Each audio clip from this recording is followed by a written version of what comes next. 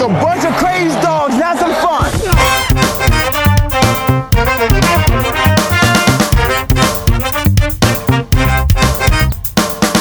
Ladies and gentlemen, what is up? Coming to you from the Cosa Nostra studios, I'm Matty Buller, and thank you for tuning in to Almost Wise Guys. After a 2-week hiatus, we're back with our look at the upcoming Week 11 games across the NFL.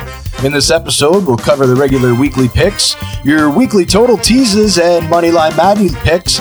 We've also got our good friend Doc stopping by with some new betting strategies and Spiffy's Gold Pick of the Week. But first with me as always, from Almost Wise Guys Central, it's Andy the Prognosticator Attridge. Andy, great to talk to you again. It's been a bit. It's been a bit. So I'm excited to be back here on the show with you again. I'm excited that next week we will be having Turkey Day. Which is always something to look forward to. And I'm even more excited on a Thursday. There is one guarantee that I can make for this week's picks. Your Bears and my 49ers are not going to lose. Well, thank the Lord for small mercies, eh? And bye weeks, yeah. Yeah, because I know your team's hurting, but I mean, man, I can't believe it after a 5-1 start with my Bears, and I knew the offense wasn't the greatest, but now they're 5-5 going into the bye week, and I like I said to you before off air, their offense has actually regressed. I didn't think it could get worse than Mitch Trubisky. If that was even possible. Yeah, and they have the most passing attempts of any team in the NFL over the last couple of weeks. And maybe that's their fucking problem, man. Well, that's my point. It's the Chicago Bears. They shouldn't be leading the league. If you can get a Cordarrelle Patterson special teams touchdown, a Khalil Mack interception with like a 30-yard return. Come on, man. You got to put up more than 13 points. Well, the offense, they've only put up 7 points in the third quarter once this whole season. Because that Cordarrelle Patterson, that was a special teams touchdown last week that came in the third quarter. But that was only their second third quarter touchdown of the season. Yeah, I know. And we're far past the halfway point. It's just it's really tough to watch. I didn't really think that it could get worse than Mitch Trubisky. Obviously, it does because at least he had some mobility. Foles doesn't. Now, this isn't a Chicago Bears talk show either. So, interesting this week coming up. The lines are they're pretty tight.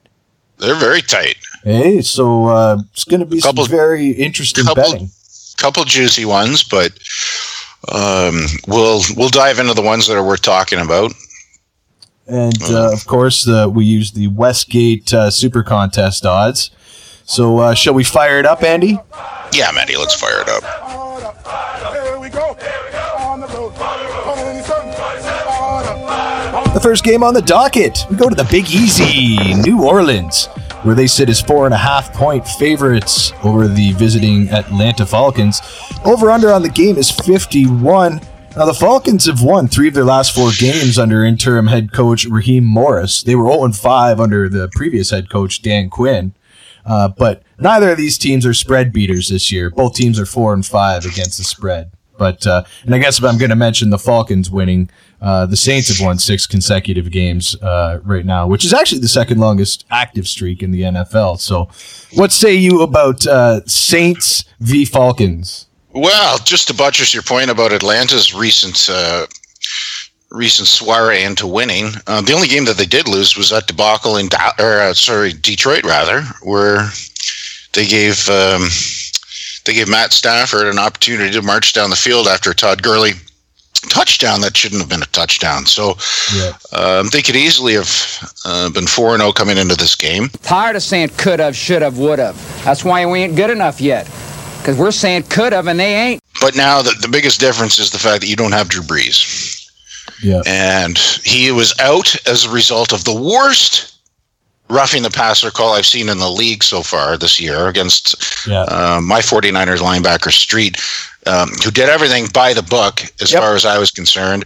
Yes, did Brees break some ribs? Sure. Welcome to the NFL. He knows the risks, but he's out. That wasn't dirty. I mean, how is a 300-pound guy supposed to just hover in midair and not land on a dude? Well, he basically didn't land on him. He landed beside him, and that was the whole point. Yeah. So I'm not gonna belabor that point, but last year when Brees went out with an injury for 5 games, in comes Teddy Two Glove Bridgewater, and ran the table in those 5 games.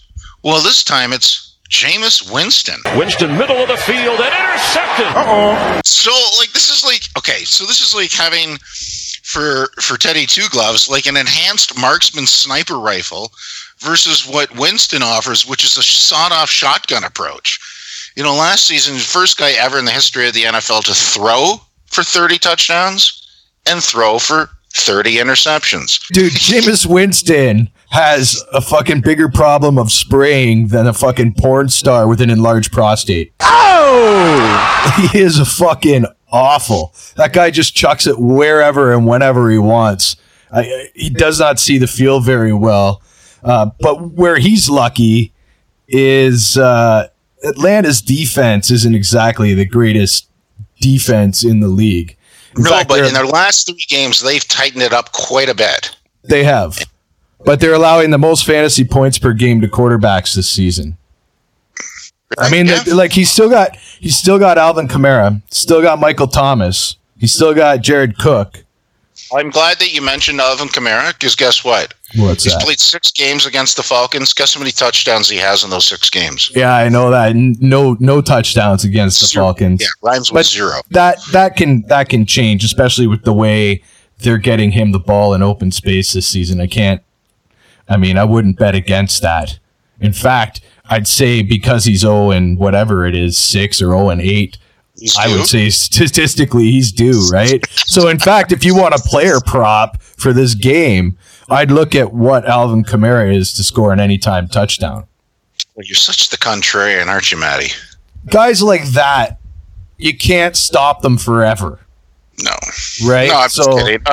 This is, last I checked, a divisional game. And last I checked, it was for more than a field goal. I don't want to overthink this, but I just like Atlanta to cover the 4.5 points, and that's what we're working with right now. So I'm with you here on that as well. I like Atlanta to be able to cover. They, a bunch of the games they've lost this season have been pretty close games, and they have played a lot better under Raheem Morris. Matt Ryan's jersey's even a little cleaner every game. And he's also leading the top of most passing statistic lists. Yeah. So, and I'm going to get to this closer to the total tees, but both these teams are scoring ridiculous amounts of points per games as well. But they only differ by 3 points, and there's a 4.5 point spread. So I'm with you. I'm going to take the Atlanta Falcons.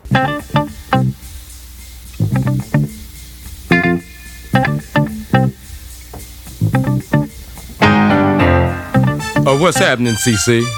They still call it the White House, but that's a temporary condition too. Can you dig it, CC? On to Chocolate City with its vanilla white suburbs.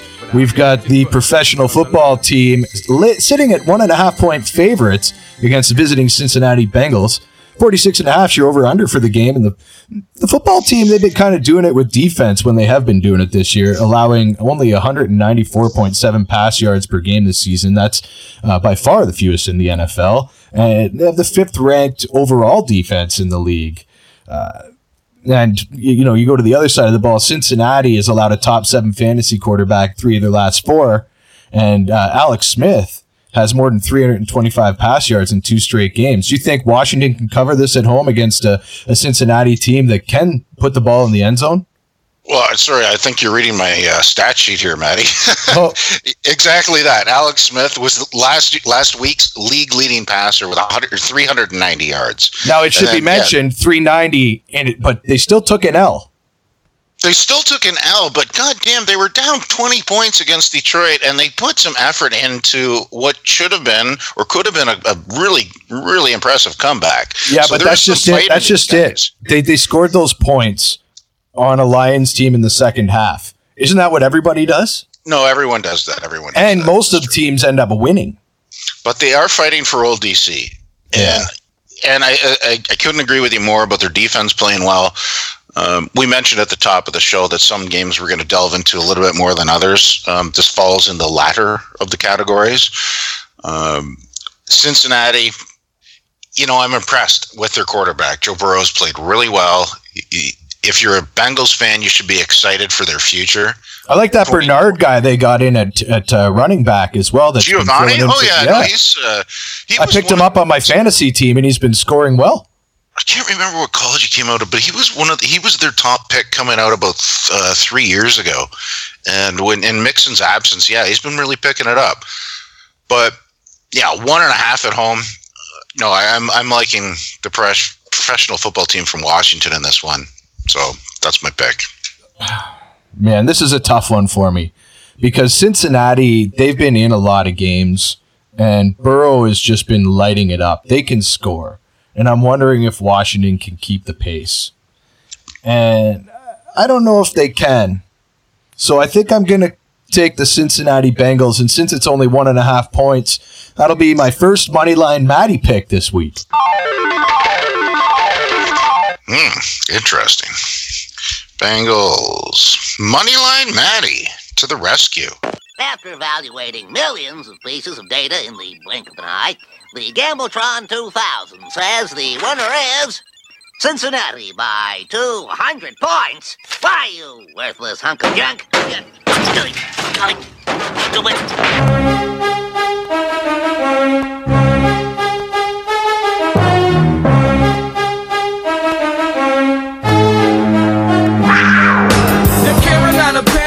Bringing the pain. Them Carolina fans got them going insane. I swear that D cannot be tamed. And when this all said and done, you gon' respect that name. Now we head to Carolina, where the Panthers are at home against visiting Detroit Lions.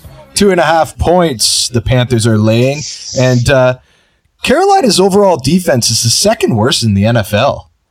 And it's kind of surprising, isn't it? It really is surprising, and it's probably why they've lost 5 straight and have a 1-4 home record this year. Yeah, this is really the battle of the Matts, Matt Patricia and Matt Rule. Yeah, and Matt Stafford will factor into it later with an injured thumb, but. Again, we go back to Teddy Two Gloves, who probably won't be playing. He's not likely going to be in the lineup with a slightly torn MCL. Now, his backup on their depth chart is a guy named P.J. Walker. Not exactly a household name, but he actually played for Matt Rule at Temple. And guess who else was in that system? Carolina Panthers wide receiver Robbie Anderson. So these 3 guys have a history together, and nothing that you're going to see on a lot of game tape that the other teams have access to. So you got Run CMC out. Davis he's picked up the slack quite a bit. Maybe not in the last couple of games, but really, can the Lions win 2 in a row with their Super Bowl on deck next Thursday in Detroit on Thanksgiving? I'm not that concerned about who's going to be lining up under center for Carolina. I expect them to keep it mostly a ground game. And I think Detroit might be looking ahead a little bit too much for this game.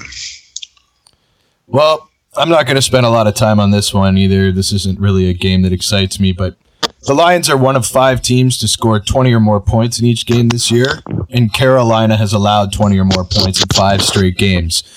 Points, yeah. Trivia question for you.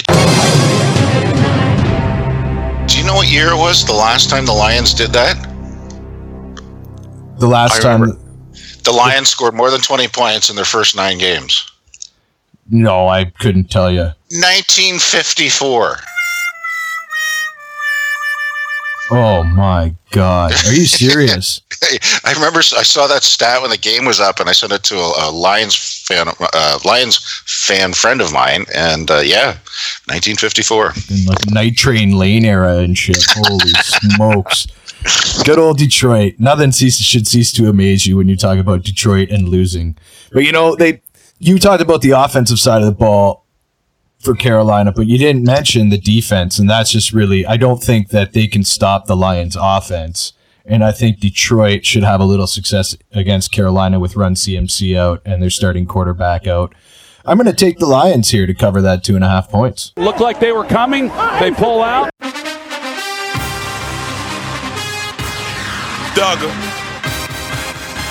Gio. Texas tatted on my arm, got Houston on my back, cause I love the city I'm from. Hands up if you feel that. And now we head to Houston, where the Texans are 1.5-point underdogs at home against the visiting New England Patriots. 47.5 is your over-under. Pat's coming off a huge win against the Ravens last week. That was, one thing to have picked them against a spread, but I can't imagine too many people had New England on the money line. Someone did.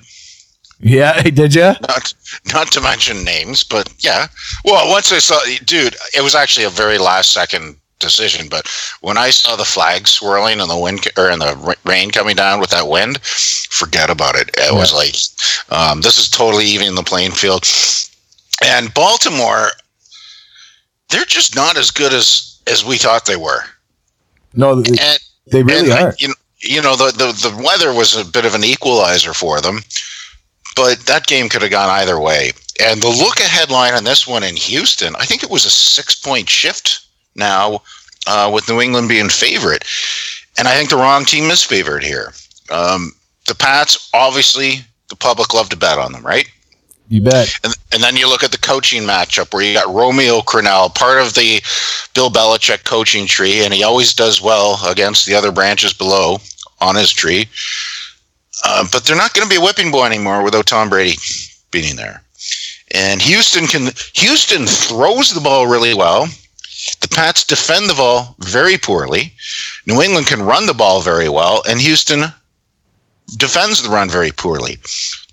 So it's going to be an interesting little bit of a chess match here. But as I say, I think the wrong team is favored here. Houston's now coming off 2 road games, playing at home. Deshaun Watson is playing pretty much as well as any other quarterback in the league. I'm not sure what you're going to get out of New England, but I'm taking the home team Texans here. Did you say the Texans can defend the pass? They are the only they are on pace to join the 2008 Lions as the only teams in the last 25 seasons to finish last in rush defense and opposition passer rating. Houston did the right thing by getting rid of O'Brien, and they will turn things around. I think Deshaun Watson's great. However, a couple of seasons ago, you came up with the how clean is Deshaun Watson's jersey going to be at the end of the game theory, right? I did. Yes, yeah. I did. Yes, and his jersey's been dirty a lot this season. Teams are getting to him. Belichick can scheme his ass off. I like New England here to go into Houston and just barely nudge one out.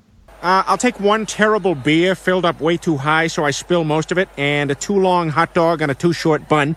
And do you have mustard and relish? Yeah, it's right there between the entrance and the exit to the bathroom. Perfect. And can I get a bag of unsalted peanuts? Something I would never eat anywhere else in the world? Sure, here you go. Great. I can't wait to have diarrhea in the stall with no door while 20 guys wait for me to finish. There's a red moon rising on the Cuyahoga River, rolling into Cleveland to the lake.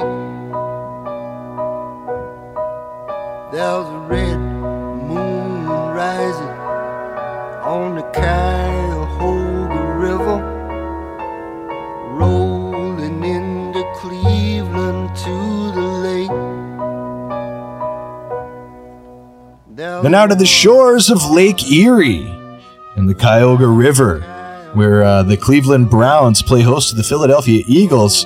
3.5 points. The home team is favored by 46 as your over-under. Now, both teams are not world beaters against the spread. They're both 3-6 against the spread. But Philadelphia, I like to rag on Carson Wentz, but he's the only quarterback to start every game this season and still have a sub 100 passer rating in every game. Now add to that. The ball, 3 times last week? Yeah. And now add to that the weather in Cleveland is going to be cold and raining. And we saw how Cleveland handled it last week. Their defense was locked down. They were locked down, but I don't think the weather, I just checked the report. moments before we went on. It's not going to be nearly as bad as it was the last 2 weeks against the Raiders and the Texans. Well, it won't be as bad, but it still says it's going to be raining and 56 Fahrenheit. So that's right. And cold and wet. That favors the run game. And the Eagles have given up an average of $148 on the ground in the last 3 games. The Browns are 4th in the league in the same category. So, again, they did it against the Texans. Again, not hurricane-like conditions. But they are 6-3 in the hunt for a playoff spot. And look who the Eagles have beaten. The Giants, the Cowboys, my hapless 49ers, and they tied the Bengals. Bad things happen in Philadelphia. One injury note that I need to bring up with you, Matty. Place kicker for the Browns, Cody Parkey, is in COVID protocol. Now, I know that he doesn't socially distance well from uprights or crossbars. Oh, no, he finds those sometimes both on the same play. Double doink. Right, exactly.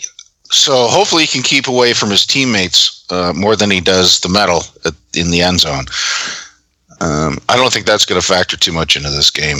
And I got no faith whatsoever in the Eagles. I really don't. I think Cleveland is the only team. I mean, don't get me wrong. They are at the head of the NFC East with actually a 1.5 game cushion. But Cleveland is a much more legitimate team here, and I like them to have a pretty good day on the gridiron against the Eagles. I do as well. I'm saying the Browns by 3.5. That's a no-brainer. What up, though? This is Big Snoop Dogg. Dog Pound, y'all better turn up this week, man. Y'all got a new feeling, new spirit. Let's go get it done, Dog Pound. You can't mess with the big cat. Look here, this is our house. You can't mess with the big cat. Look here, this is our house. Up next, we head to Florida. That's America's way. Where the Jacksonville Jaguars are 10-point underdogs at home against the visiting Pittsburgh Steelers. 47.5 is your over-under for the game. The Steelers have been killing it against the spread this year, 7-2. Jacksonville only 4-5 against the spread.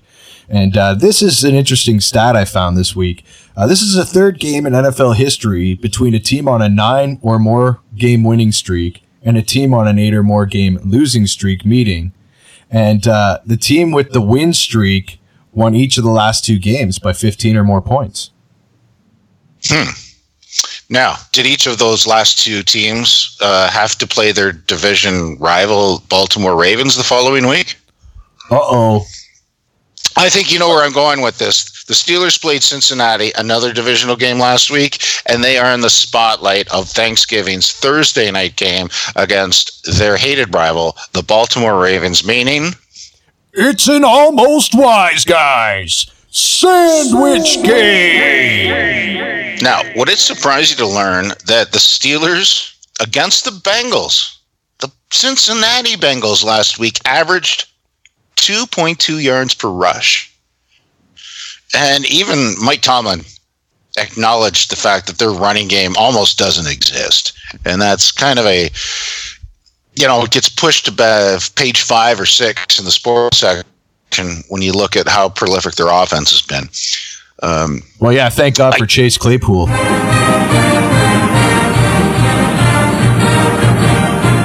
Well, our Notre Dame guy, right? You bet, man. Canadian too. Canadian as well, right? Yeah, he's we'll be talking about him a lot this season, I think, and next season. And for many to come, for sure. And for many to come. Good domer.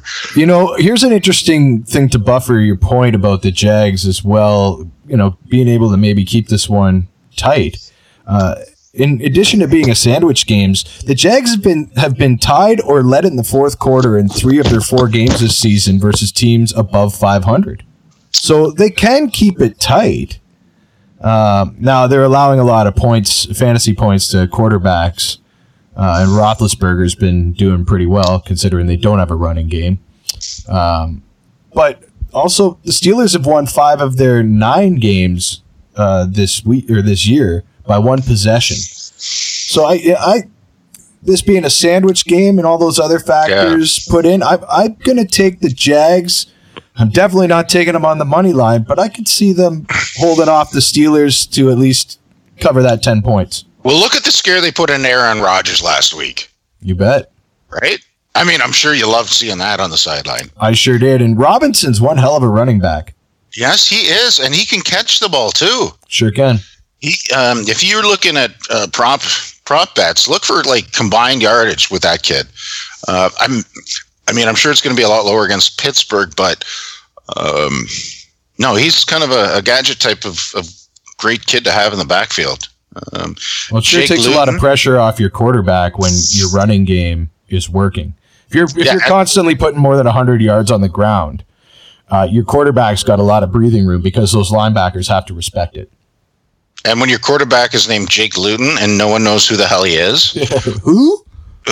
Jake Luton? Gluten-free? Yeah. No, it's too big a spread for a sandwich game like this. If you were going to eat a sandwich, you would just enjoy it more if you knew no one had fucked it.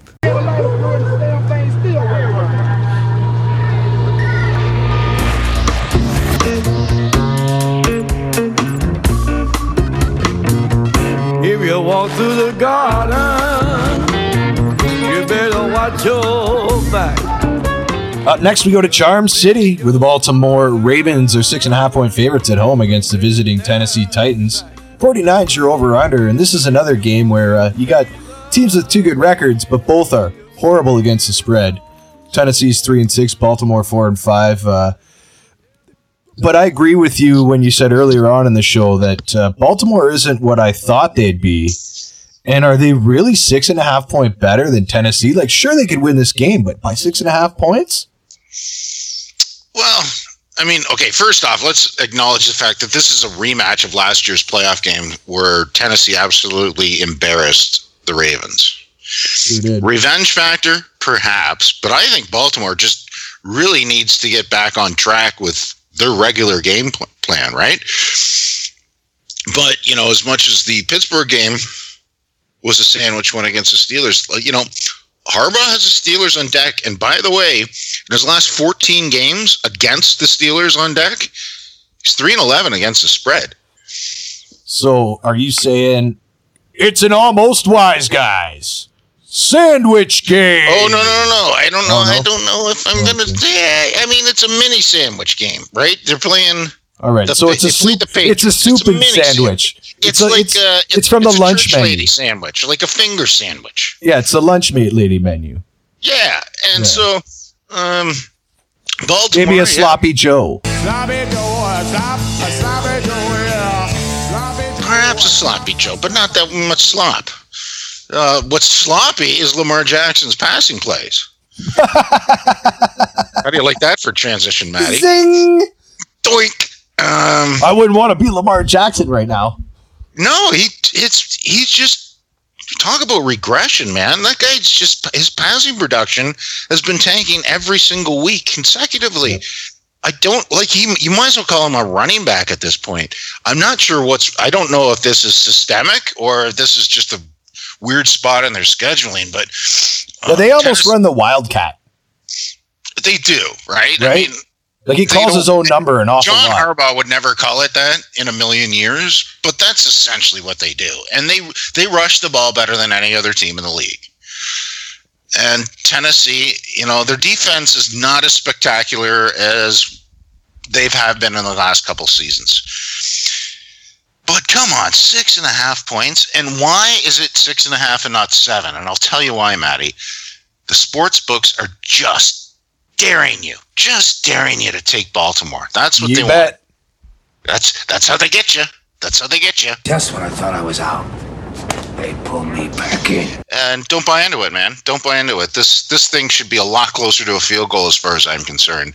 And again, with Baltimore having Pittsburgh coming up next Thursday in a short week, I'm loving the Tennessee Titans here to cover. And maybe I'll call it a little small money line play on the side. Yeah, the Ravens, you brought it up. They have the second worst passing offense in the NFL. Yeah. And Lamar Jackson has a sub 100 passing rating in his last 5 games consecutively. I can't see them winning by more than a touchdown. I just can't. The Titans, by the way, their defense isn't what it once was, but they still can create plays. They've got a plus 10 turnover differentials this season, and that's by far the most in the NFL. So I'm with you. I'm going to say the Tennessee Titans cover the 6.5 points on the road. I'll eat your ass. I will. Now I ain't saying we're the best, baby. Yeah, but we gonna win the West, baby. Now I ain't saying we're the best, baby. Yeah, but we just better than the rest, baby. And now, like the friendly giant used to say, look up, way up, and I'll call Rusty. Look up, way up, and I'll call Rusty. Because we're going to the Mile High City, where the Denver Broncos... The Denver Broncos are at home against the visiting Miami Dolphins. The surging Miami Dolphins with their rookie phenom Tua Tagovailoa at quarterback. Well done on hitting that name. You landed that thing perfectly. Thanks, buddy. It's all that money in broadcasting school. That was like Nadia Comaneci style. that was brilliant, man. Can you do it again? Tua Tagovailoa. Wow. Oh my gosh. There you go, buddy. Nice. Well done. Well, the Denver Broncos 3.5 point underdogs at home. 45's your over-under for the game. The Dolphins have been big-time spread beaters this year. 7-2 against the spread. Broncos 5-4. Dolphins coming in also if winners of 5 straight and looking great. And the Broncos, who once had a stalwart defense, I think injuries are finally taking their toll as they've allowed more than 30 points in 4 consecutive games. Yeah, they're traveling down the river of mediocrity as it comes to defense, and not something that you're used to seeing in the Mile High City. Now, let's just go back 4 weeks, okay? Our podcast 4 weeks ago, where Ryan Fitzmagic was benched in favor of Tua, and you didn't think that was a good idea. No, I really didn't. I thought that put Tua in a bad spot, but hey, I'll tell you this. I'll be the first guy to admit that when I'm wrong. No, but now, by the way, Tua, we talked about the defense on Denver's side. The one thing I guarantee you nobody looked at this year as anything special is the Dolphins' defense. No, they're allowing only 20.2 points per game this season. That's the 5th fewest in the NFL. Last year, they were allowing 30.9. They're a full 10 points and change better. Well, their defense is playing better than anyone. And you look in the last few games, how they've created turnovers and short fields. And Tua does not have to be in a position where he needs to force the ball down the field. He's got 3 starts, 0 interceptions. I think in almost all 3 games, I think at least 2 of them, he's had less than 200 yards passing. Miami special teams, we definitely get a nod up right, their but defense can you as well. count on that week to week, right? That's the other question. Now I'm going to go to the injury report here where I see Drew Lock's name, and I'm going to get my glasses on so I don't misquote this. Lock did not suffer structural damage to his ribs, but severe bruising and a muscle strain could keep him out for week 11 against Miami. That doesn't sound good. Just, by the way, their backups are either Brett Ripien or Jeff Driscoll. And you just look at the coaching matchup between Brian Flores and the way that he's handled the transition from Fitzmagic, a veteran, to Tua, a rookie, and then your guy from Chicago, Don Fangio. I don't think it's even close. I really don't. Fangio's a defensive coach, right? Yeah, but he's not a quarterback whisperer. It's like Nagy being an offensive guy, and it's just not happening. That's right. Right, and normally in November. And you got the Broncos as underdogs of more than a field goal. I'd be all over that, but not this week. I'm liking Miami. I really am, and not like let's be honest. Like the weather's not going to be horrible. It's going to be about 50 degrees. But when do you think that Tua has ever taken a snap in weather that was around 50 degrees? The guy grew up in Hawaii and he played in the fucking SEC. Right? Yep. So that might be a bit new, but I don't think that's a factor. Yeah, I think these kids are tough too. As far it might be a bit of a shock to him, when he gets out there for warm up. But I guarantee you, come game time, when you deal with adrenaline and stuff, and I can speak from experience as a guy that played it in Canada in some pretty cold climates. When you're actually playing, when you stand on the sideline, it sucks. But they've got benches that are warm and they got the big coats, so it's not quite as bad if you're in the pros like that. But once you're on the field, you don't notice the cold as much as you're running around. The adrenaline's flowing. I go back to the defense, and I think the Dolphins' defense is going to get the Broncos to turn the ball over a bit. They have a league-leading 21 giveaways this season, and that doesn't help. I don't trust the Broncos' running game. I don't trust their passing game, especially without Drew Lock there, and I don't trust their defense. Yeah. So unless they do something really incredible on special teams, I think Miami's got this one hook, line, and sinker. Yeah, I'm with you. I'm taking the fish. Alrighty then. Like another perfect day. I love LA. Now we head to LA, where the Chargers are at home against the visiting New York Jets. The Chargers 8.5-point favorites. 47 is your over-under. I don't want to spend too much time on this game, but the Jets have scored fewer than 20 points in 7 of 9 games this season, and Joe Flacco is 2-12 in his last 14 starts. Is he really? Yeah, the Jets are going all the way to the West Coast. I could see the Chargers winning by more than 8.5 points. I like them to win by that. What do you think? Not even close, dude. The Chargers have not won one single game this year by more than a touchdown. I realize they haven't played the Jets yet. But you've got the Jets off a bye at 0-9. And they do not want to be in the same conversation as the Detroit Lions, the 0-16 Detroit Lions. And if you look at the remaining schedule, this is probably their last opportunity for a possible win. Next week, they play the Miami Dolphins, whom we just spoke about, then the Raiders, then into Seattle, then into LA to play the Rams. The Browns in the second last week of the season, who probably will be battling for a playoff spot, and then Bill Belichick's Pats week 17. So as Elvis Presley would say, it's now or never.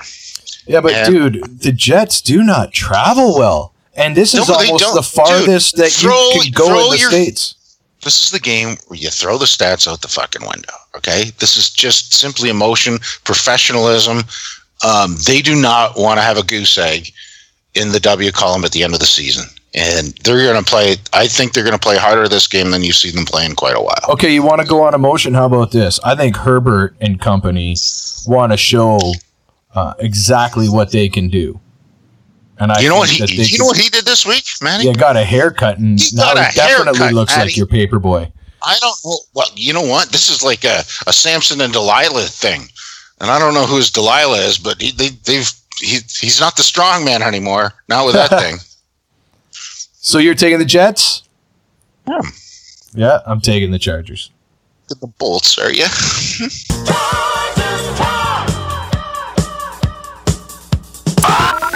Purple rain, purple rain.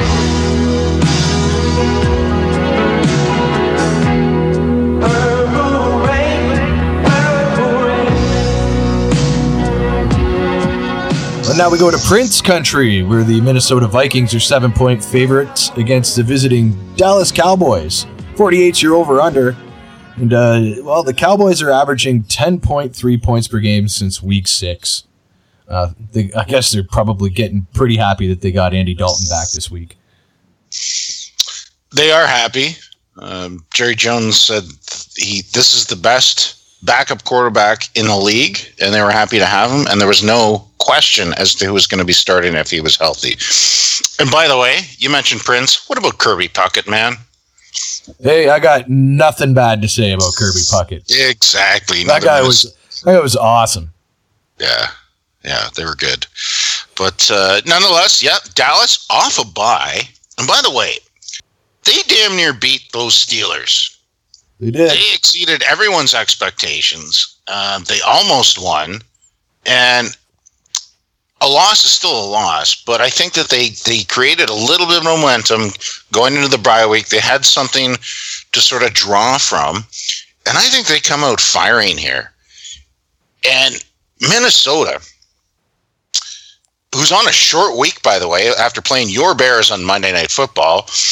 And as much as we talked about how much your Bears offense sucks, their defense is really tops in the league, right? It is. So no one's questioning the toughness of their defense. So you got to imagine that Dalvin Cook and that O-line had a few extra bumps and bruises this week. And now you got a fresh Dallas team coming in there with really nothing to lose. In fact, statistically, they only need to win a couple of games to get back in the mix in the NFC East, right? And I don't think Minnesota can say the same thing, with Green Bay in their division. It's 7 points, and I think this will probably tick a bit higher. So if you want to take the Cowboys, I would wait till game time. This will probably tick up to 7.5 or 8. I think the public will come in, although Dallas is a public team, but I think everyone's just looking at the recency effect. And now they got guard Zach Martin back in the lineup. I think that'll make a big difference for them. And as I say, I think, Matty, there's a point in the season where you can overuse a guy like Dalvin Cook, right? I think against the Packers in that game, they gave him the ball 41 times. I know he scored 4 touchdowns, but I think they're overusing Dalvin Cook, and I think it's going to come back to bite them in the ass sooner than later. So I'm actually looking for Dallas to have a pretty good day. Have a pretty good day in Minnesota. What do you think? Well, I think that if you're looking at recency effect, then you would take Dallas because they're only 1-8 against the spread this year, and the only time they beat the spread was against Pittsburgh. Fuck off. Well, what are you talking about? Fuck off! I'm just I'm using a little. I thought you were being facetious, Matty. I'm sorry. No, I'm being totally real. Dallas is 1-8 against the spread, and the only time they beat the spread was against Pittsburgh. And I think that was the outlier. Minnesota should be able to win this game by more than 7 points. I think they can control a lot of the clock with Dalvin Cook because I agree that they are using him a lot, but we've seen throughout NFL history, guys there are certain backs that just, i.e. Frank Gore, that can just take a beating and keep going. And Dalvin Cook is definitely built like one of those backs. When I see a guy like Dalvin Cook or another guy like Derrick Henry taking carries as many touches as they get, they're putting a lot of miles on, but look at their bodies. Their bodies are built for the miles. Look how Derrick Henry fizzled out at the end of the playoffs last year, right? Yeah. No, I'm not saying that they don't, that they're, I agreed with you that I think they're using them a lot. All I'm saying is this is still only week 11. And by the way, let's speak about running backs. I think the last time I checked, the guy in the RB1 position for Dallas is still named Zeke Elliott. Yeah, but he hasn't had a 100-yard rush game in 9 or 10 games. So as you said before, Matty, he's due. Yeah, hey, that's a good possibility, but I think a lot of that doesn't have to do with how Ezekiel runs the ball. We all know he's a stud. I think it goes to their O-line problems. And that's why he's not getting the yards on the ground. And it's also why Dallas is having a hard time moving the ball at all. Minnesota, they can hold Dallas's offense. And I think they should be able to control the game and win by more than a touchdown at home. If it starts creeping up, I like them at -7, 7.5 or 8. I'd start thinking Dallas. And I agree with you. If somebody's listening that wants to go on Dallas, wait till Sunday morning. Because I agree with Andy that it'll probably hit 8. But I'm taking the Vikings. Do you remember? Vikings. Screaming Vikings. Do you remember? I don't think it was last year. I think it was 2 years ago. And it wasn't this quite late in the season, but it was definitely close to the halfway mark. And the Bills were showing no signs of doing anything good. And I think they were 14-point favorites going into Minnesota. And they ended up starting the game at halftime at 21-0. And I just think Mike Zimmer's got the ability to lay an egg every now and then. He does. And I'm just throwing that out there, okay?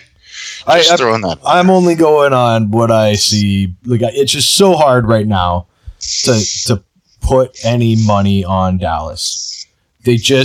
Their defense will always let them down. They cannot get it done. And Minnesota, I'm not a big Kirk Cousins guy, but I think against the Dallas team, you can even get away with a couple picks. and still managed to come out. In fact, teams have done it this year where they've turned the ball over a couple times and still gone on to beat the Cowboys. So I'm looking at Minnesota here to cover that. And you're looking at Dallas, aren't you? I am. Pains me to say it, but I am. You know what I'm in the mood for?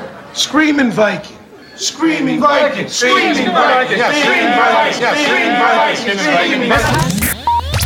This is Johnny Unitas of the Baltimore Colts. Let's go, you Colts.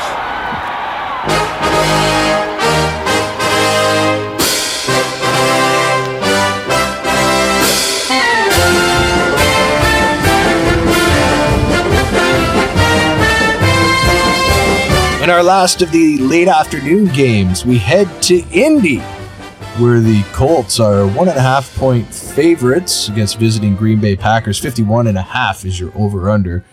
Right now, Green Bay is the first team in the Super Bowl era to average 30 or more points per game and have 5 or fewer giveaways in their first 9 games of the season. So they're putting points on the board and protecting the ball.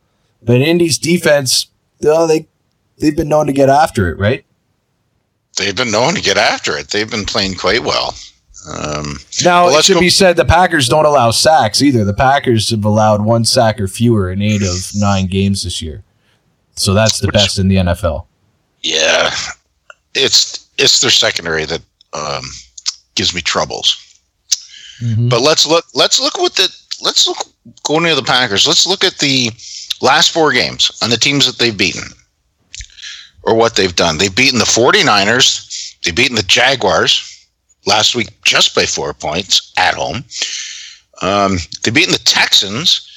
And then a really embarrassing loss to the Vikings at Lambeau. Yep. Before that, their ass was absolutely handed to them by the Tampa Bay Buccaneers, 38-10. Right? In prime time, wasn't it?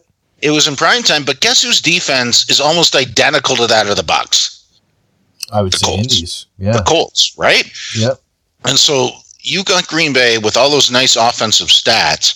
And again, I've said this probably for a decade. Aaron Rodgers is the deodorant to take the stink off that defense. And I'm really speaking to the way that they can't shut down the pass. And I think that even though it's Phillip Rivers, who's always good for 1 INT a game, I think with that offensive line, the running game, and the way that they got that defense playing, I think there's too much public money coming in on the Green Bay Packers. Indy should be probably closer to a field goal in this one, and I got to go with the home team Colts. The Colts are so tough because Phillip Rivers, I love their defense. You know I'm a defense guy. Yeah. But I'm not a Phillip Rivers guy. No. I mean, if I wanted somebody to write a book about quarterback, I would not go to Phillip Rivers to write that book. Now, Procreation, he can write that book all day. What about Antonio Rodgers-Cromartie? Well, yes, that's true as well. And he can also probably write a player's handbook, too, because he did it with multiple women. So he had a lot more fun than Rivers did, who probably doesn't... opportunities to spread the seed. Well, you know that Rivers, being a good boy, probably does it through a hole in a sheet and, closes his eyes when his wife is undressing. So I guarantee you Rodgers-Cromartie had a much better time. But I digress. Rivers is on an uptick right now, 100-plus passer rating in 3 of his last 4 games. Yep. And he's got a really good offensive line. And I hate the fucking Green Bay Packers because everybody knows that they suck. Do I hate them so much that it's coloring my view? Well, I heard you say that you're going to pick Indy. So now I have a sane person that isn't invested in the NFC North. No, but every other Joe Public guy is invested in the Green Bay Packers. I know. That's I why agree. it's where it's at. I think you're just getting line value here, man.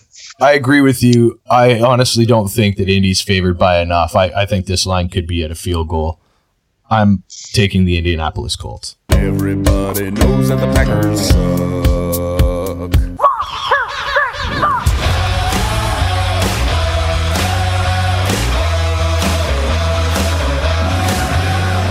Waiting all day for Sunday night. And now our Sunday nighter.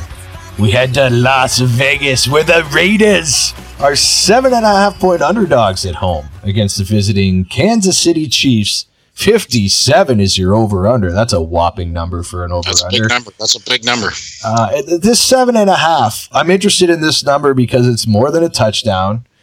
The Raiders come to play in prime time. You know John Gruden loves to get his guys up for prime time. And he loves to game plan for big-time quarterbacks as well. Then you factor in this is a division game, which usually keeps scores pretty tight. Now, the one thing that KC's got going for them, though, is Andy Reid. We talk about this all the time, every year. 18-3, that's an .857 winning percentage in the ensuing game following a bye week in his career as head coach. And, extra rest, yep. You know, that it's really tough. But the Raiders have won 3 straight. Gruden's got that team buying in, and that's a team that people really didn't think was going to even be competing this year. And I think in a divisional game, I like the Raiders to cover this on a Sunday night. What say you, pal? Well, it's 7. Kansas I got City. 7.5. No, but it's 7 because it started off there. At 7, the Chiefs had my attention. At 7.5, they now have my interest because I guarantee you that is sharp money moving that line. Okay? Yes. And as much as the wise guy in me wants to take the points at home with the Raiders and with Gruden's panache for preparing his team for primetime games, as you said, with Andy Reid coming off a bye.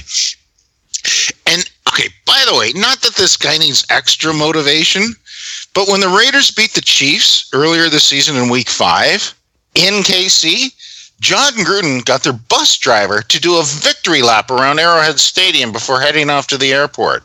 Yep. Gruden. And so here's what Gruden said about the incident when asked earlier this week. You can find a smart aleck bus driver in Kansas City who made some snide comments when we got on the bus. Maybe that's why we drove around the stadium, just to tick him off. You know, this is ridiculous. Next question. Now, the Chiefs put 3 offensive tackles, Rankins, Schwartz, and Fisher, on the injury report. 2 of them were starters. Couple that with the fact that wide receiver Mecole Hardman is in COVID protocol. Now, the Raiders have 3 defensive players out with COVID, Joyner, Farrell, and Corey Littleton. But in fact, in total, they have 11 players on their injury report with illness listed as the reason. I don't even know, Matty, if this game is going to take place. It's off the board right now. Just before we started recording, I checked. It's off the board in a lot of books. But assuming that this game is going to take place and knowing the motivation with Andy Reid, and he's not taking his foot off the gas, they're trying to keep pace with the Steelers. And with all the people that the Raiders have out on COVID protocols, and most importantly, with all the buffets in Vegas now closed because of COVID, there are no legitimate distractions for Andy Reid. I'm going not to overthink this, and I'm going to take the Kansas City Chiefs. People ask me, what are we doing here? Las Vegas Raiders, knees, head, huh? What are we doing? We're winning games, man. Well, it's Saturday night and I just got paid. Feel about my money, don't try to save. My heart said go, go. Have a time called Saturday night. Nah, feel fine, gonna rock it up. I'm gonna rip it up. I'm gonna shake it up. Gonna ball it up. I'm gonna rock it up. And ball tonight. Now the Monday nighter, we head to Tampa Bay where the Bucks are 4-point favorites against visiting LA Rams. 47.5 shoe over under, and the Rams have allowed fewer than 25 points in 7 of 9 games this season. That's the best in the NFL over that span. And they're really good at pressuring quarterbacks. And Tom Brady's not very good when you get to him. Mm-hmm. Yeah, absolutely. Right? And who's going to be that guy? It's likely going to be Aaron Donald, right? It's likely going to be Aaron Donald. Now, I mean, Tampa Bay has got a lot of quarterback pressures this season, 120, and Jared Goff has a 37.1 passer rating under pressure. So that's well, okay. So let's just settle on that stat for a second. That puts him at 36th in the league of a league that has 32 teams. Okay? Yep. That's how bad that Jared Goff is under pressure. He's way worse than Tom Brady is. Oh, yes. And the Bucks can get pressure. The Bucks can get pressure. And they will get pressure. And the Rams often shit the bed on the road. And there's a lot of check marks in favor of Tampa Bay for this. And I know where you're going, Matty. I know where you're going with this. If you get Tom Brady scurrying around the backfield, it's going to favor the Rams. But the Rams linebacking situation right now looks horrific. And I think Tampa Bay probably has one of the top 5 defenses in the league. And now, one thing that we haven't brought up, the fact that this Jared Goff versus Tom Brady, didn't that happen in the Super Bowl 2 years ago? Sure did. Sure did. Yeah. Bill Belichick isn't in this game, though. No, he's not. Bruce Arians is. McVay did nothing to adjust to that in that Super Bowl. Look, I already know that you're going the Rams because I'm a prognosticator and I know you very well. I know you're taking the points. But I'll let you say that officially yourself. Andy. What? Not only am I taking the points. Oh, no, Jesus Christ. This will be my final Moneyline Matty pick of the week. Wow. Yeah, I'm saying the Rams go into Tampa Bay and slap them around. Oh, yeah. Dude. I wish that you wouldn't have done that. No, that's not. No, that's not good. That's not.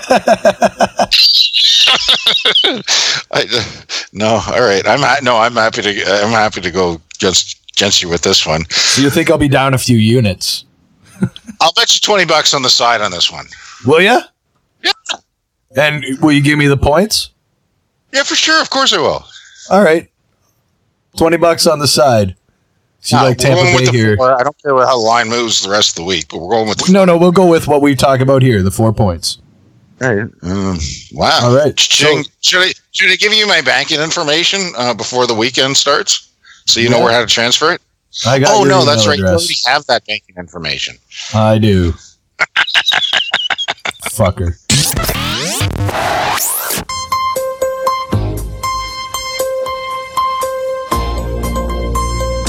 All right, folks, now it's time to visit with our good friends Doc and Spiffy the Algorithm in a little segment we like to call the Gold Pick of the Week. Let's go, Jerry. Go! I love gold! What's up, Doc? Hey, hi, good. How you doing? I'm doing well, buddy, and of course, Andy's here as well. Hi, Andy. Hey, guys, how's it going? Great, buddy. Good. We're looking forward to some spiffy picks this week, some hot ones, and the gold one, of course. Spiffy's pretty smart. He's a smart little guy. Spiffy's smarter than I am. That's the fun of it. Yeah. Yeah, and you're smarter than both of us, so what does that say about where this show's going? I don't know for sure about that, but... unlike 90% of the country, Spiffy had taken the Cowboys to cover last week, and that certainly happened. That was funny. I worked really hard on Spiffy the week before that game, trying to make him smart enough not to take the Cowboys. And everything that I changed made like 1 point of difference. Wow. And by the time I was done, instead of projecting that the Cowboys would lose by 4, he was projecting that they would lose by 6. They still liked all those points that they were being offered. And then, of course, they lost by 5. So I was laughing for the past week about how all that work went for nothing. But Spiffy was already smarter than I was before I put all the work into it. So, now, there was one other guy who'd taken Dallas, and that's this guy right here. Yeah, good for you. Way to go. I was definitely on that. So I think, if I'm correct, Spiffy has identified 3 games, including the gold pick this week. That's right. And they're all late in the week, so I can sleep in on Sunday till like 4 o'clock until I need to pay attention. So that's nice. Right. Yeah. And you're a Bills fan, right? So you don't that a week off for the Bills means I have no suffering this week at all. Well, Matty's got his Bears off this week, and I got my 49ers off this week. So it feels real good. Feels real good. Sleep well on Saturday night. Really? Yeah, this is the best week of the year for Bills fans who have been with them for a while. Yeah. So I introduced my hot picks for the week, or Spiffy's hot picks, I should say, and yeah, let's go to the land of 10,000 lakes. In the land of 10,000 lakes, right? Spiffy likes Dallas and 7 points. Not again. Yeah, and this is a very situational thing, as far as I can tell. Dallas has had a week off, which means negative stress as far as Spiffy's concerned. And Minnesota has like all the stress factors you could name, or all the major ones anyway. They were on the road last week. They played against a team in their own division. They played against a team with an excellent defense. And they played on Monday night, so they've got a short week. They got beat up, and they had to travel last week. And Spiffy thinks all these things are important, to the tune of, 2 points, 3 points here. And so Dallas has all these factors on their side, and even though they have not looked good for most of the past month, except the game against Pittsburgh, Spiffy likes Dallas and 7. And Spiffy doesn't care whether it's Ben DiNucci or Spiffy Andy doesn't Dalton or Dak Prescott or Roger Staubach. Doesn't matter, right? Spiffy doesn't know anything about that. It could be Fran Tarkenton or Kirk Cousins. He doesn't care. Fran and he also Tarkenton would be a great development. Wouldn't you? Tarkenton Staubach this weekend would be fantastic. It'd be very 2020. Except for the fact that you're a Chicago fan. That's true. You wouldn't really want to see Minnesota be that strong, I wouldn't think. No, that's true. Cousins is much better once or twice removed. For me personally, I never want any reason to cheer for Dallas, especially in November, especially on the 22nd of November. So this is a bad Spiffy for me, but it's Spiffy's pick. Let him do what he does. The other hot pick of the week that's not gold is in Tampa Bay. Spiffy likes the Rams to win outright, actually, and they're getting 4 points. That's hot. Spiffy likes the Rams and the points. And I guess this is a good time to mention Spiffy's just starting to dip his toe into money line, and he likes the Rams on the money line as well. Well, that's where Spiffy is on the ball, because I've got the Rams as well on my money line, Matty, this week. Way to go, Matty. Yeah. This is a good sign. They say great minds think alike, and maybe great algorithms too. Or it could be the pills. I'm so high right now. Yeah, definitely. I don't know what Spiffy's been smoking, but anyway, Spiffy likes the Rams. He likes the Rams, and he likes their odds to win the game outright. So I think they're available for like 175 now or something. He likes that. He also, by the way, I think this is nuts, but he thinks the money line on Dallas is worth buying. I might barely, put a nickel, or I might put a nickel or a dime. Spiffy kind of goes two ways. He looks for a underdog Tom with Brady? He looks at the money line with two different kinds of tactics in mind. Oh, I see. One of them is find me a team that I think is going to win that's getting a good price, and that's the Rams. And then find me a team that might win, and I'm thinking of getting a better price than maybe they should, and that's Dallas. Nice. So I think if you want to play a risky game, you may go with the Dallas pick, but I think the Rams is a more solid thing, a more solid idea from Spiffy that says look for teams that are likely to win. Now, what is the most solid pick that Spiffy has? The solid Your gold pick. The gold pick of the week for Spiffy is in Las Vegas. And again, a lot of situational stuff here. The Chiefs are coming in with a week off under their belt, and there's a lot of additional motivation on this game, as I understand it. Spiffy doesn't know anything about this, but he still thinks 7.5 is not enough, so he's willing to give away 7.5 points to get the Chiefs against the Raiders. That is awesome information. Thank you, Doc. It was great speaking with you. Yeah, Doc, that was fantastic chatting with you today, buddy. Thanks very much for having me.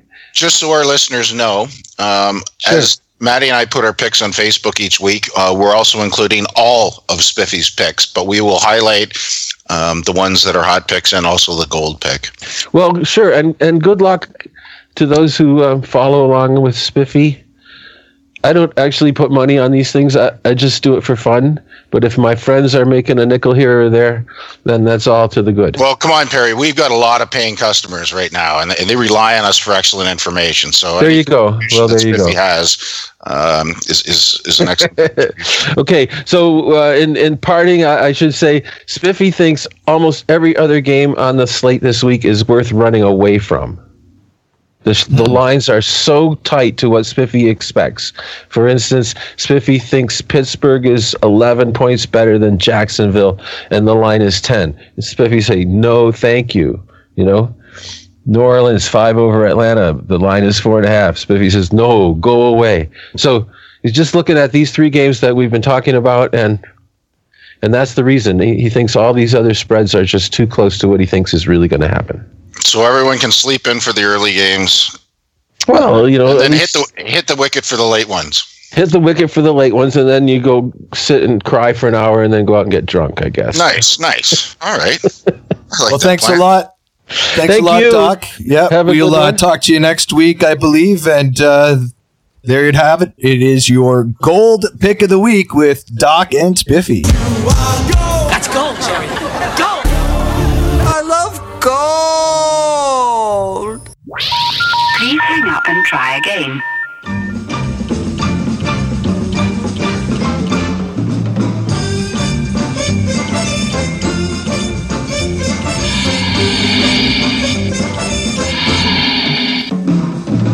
And now a little segment we like to call our Total Tease.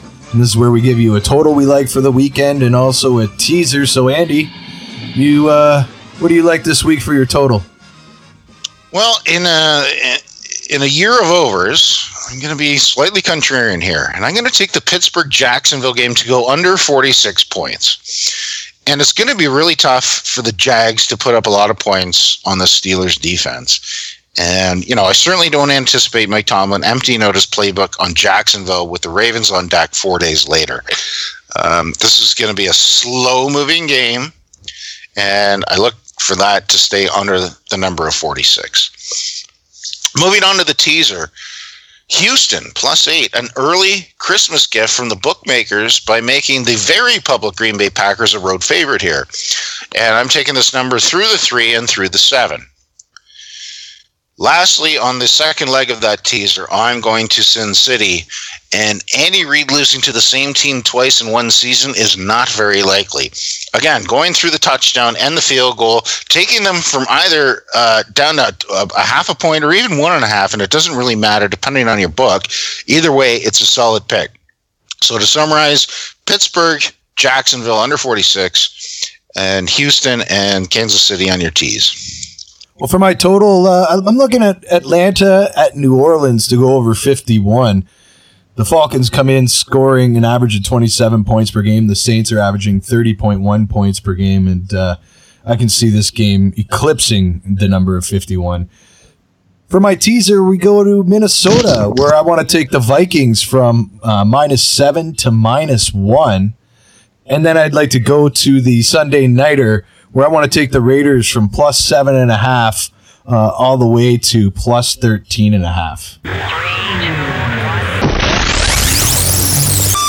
Well, thank you for listening to Week 11 of Almost Wise Guys. If you like what you heard, make sure you hit the subscribe button on iTunes or SoundCloud, and then you won't miss a show.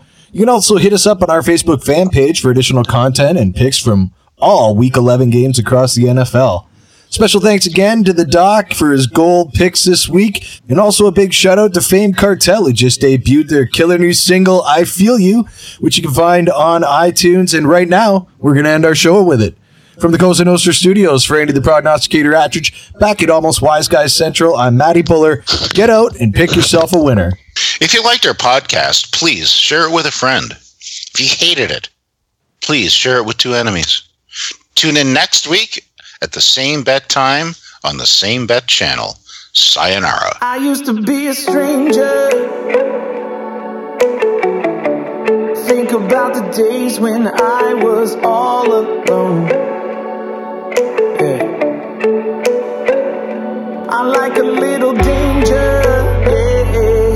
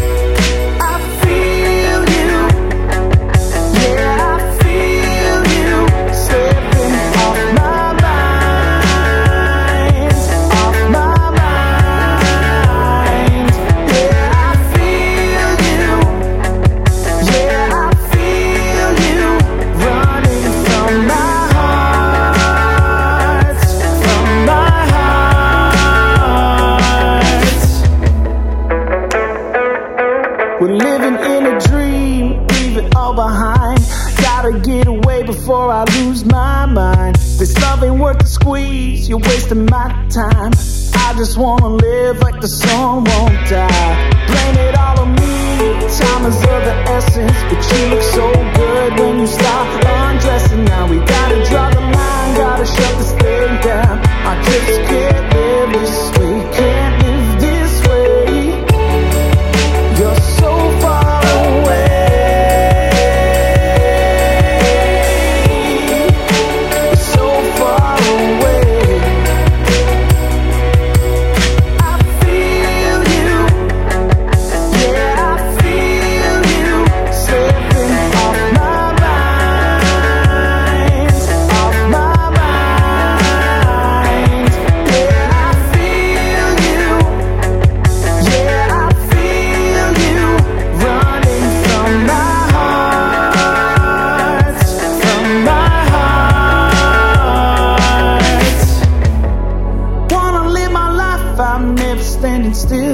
Never gonna stop, I'm searching for the thrill. Think I'm gonna make it on my own. Never gonna stop, I'm looking for the throne. Wanna live my life, I'm never standing still. Never gonna stop, I'm searching for the thrill. Think I'm gonna make it on my own. Never gonna stop.